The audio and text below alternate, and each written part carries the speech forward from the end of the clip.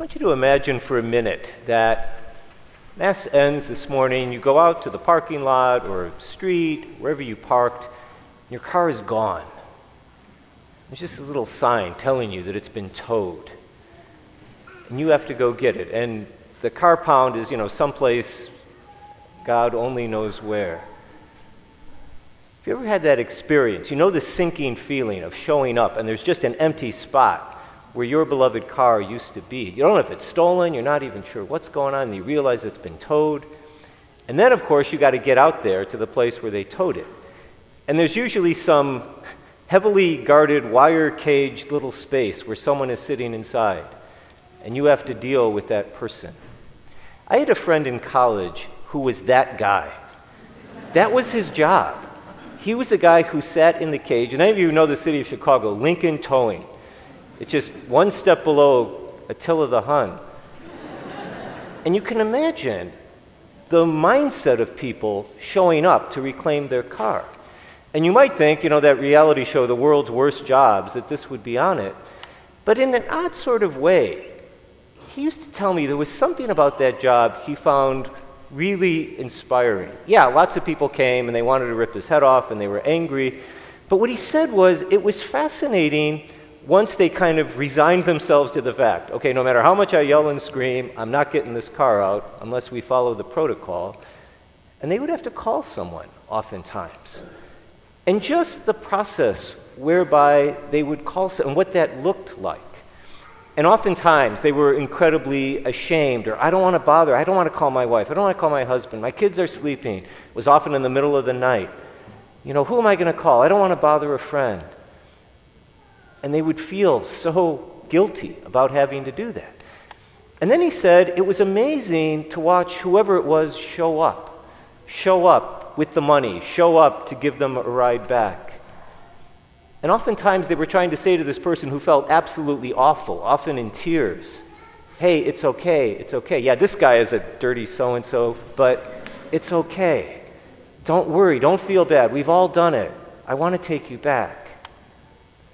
And he used to say that was an incredibly inspiring scene to see play out again and again. It's almost like it renewed his hopes for humanity. This was a college kid, so pretty powerful to get through. And I never forgot that experience. It's not a job I would want. Maybe the seminarian should try it as a pastoral placement. No, but a window right into humanity. And I'm mentioning that today because I think as we go into Lent, and the theme for St. Joe's is, return to me, return to the Lord, that all sounds great. But the question is, who are you going to trust to actually get you back? Who are you going to trust to have waiting for you if you do come back? Lent is not a solitary sport. Lent calls for a lot of trust. And I think that's why the church gives us the readings that she does on this first Sunday. There we have Noah. Okay, it's the happy time. They've gotten through the flood. They're outside. We don't really know what happened to the ark, but a lot of tradition said Noah took the wood of the ark for the sacrifice that he offers to God. And then what does he get in return? What he gets in return is this extraordinary promise. Noah, I will never again do what I did. And of course, as many of us know, that's the line that our Jewish brothers and sisters use to talk about the Shoah, the Holocaust. Never again. That's where it comes from. But think about the trust that calls forth from Noah. Does he believe God? When he chopped up the ark, was that an easy thing to do? I've often said, if I could be at one place and time in the biblical world, I'd want to be the first time it starts to drizzle after they get out of the ark. Right? Because you have to decide. Is God going to be true to his word? We know how this turned out last time. And forget drizzle, how about a storm? They had to decide, is this real? Are we really moving forward in a whole new reality? And then you see it, who knows how many millennia later with Jesus in the desert. What did he hear from his Father? We didn't read that part, but the baptism is just before this. Son, I love you. You are my beloved Son. I will be with you And then bam, the Spirit sends him out into the desert. Mark gives us a very abbreviated version. We know from the other Gospels, Jesus is tempted. These are harsh times. Does he trust what he heard? Does he believe that affirmation and love from the Father? And we shouldn't fall back and just say, well, he was Jesus, of course he did. Well, he was the beloved Son, but he had to grow in trust, just like anyone else, if he was really like us in all things but sin. What he didn't do was give in to discouragement or doubt. When it started to drizzle, he didn't run for his axe to start chopping down trees.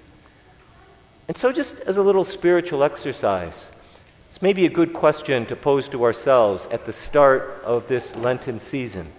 40 days, almost all those kids knew it. 40 days. Not what are you going to do for Lent, or what are you going to give up, but who are you going to trust? Who will you trust to walk this journey with you? Because if it's something significant you're entering into, then it's probably around an area in your life where you're a little bit vulnerable, or you're a little bit unsure, or maybe a little bit afraid. Otherwise, you'd be doing this great thing all the time. Or you'd be letting go of that harmful thing that you've been carrying around. You would have let it go a long time ago. It's not easy to do those things. It's not easy to say when the rain starts after the flood, just get an umbrella, you'll be fine. It's not easy for Jesus to say in the face of the very devil threatening him, no, I know my Father. I know who I am in his eyes. And so who will that person be for you? Or persons, but it's probably not a huge group. Who will you let know? Not simply, yeah, I'm doing this thing for Lent, that maybe sounds sort of generic, but here's why. Here's why it matters to me. And maybe it's something that you wouldn't tell to anybody else, but let there be someone you tell it to. Certainly the Lord, but let there be someone who accompanies you on this journey. That can be one of the greatest Lenten exercises you or I will ever undertake. And I guarantee you, it won't just be a powerful Lent for you. It'll be equally, if not more powerful, for the person you draw in with you in that process. If there was one job I would never, ever, ever imagine could be inspiring or heartwarming or reaffirming in the goodness of the human condition, it would be to be the guy in the towing lot cage. But amazingly enough, it was. Whom will you trust this Lent?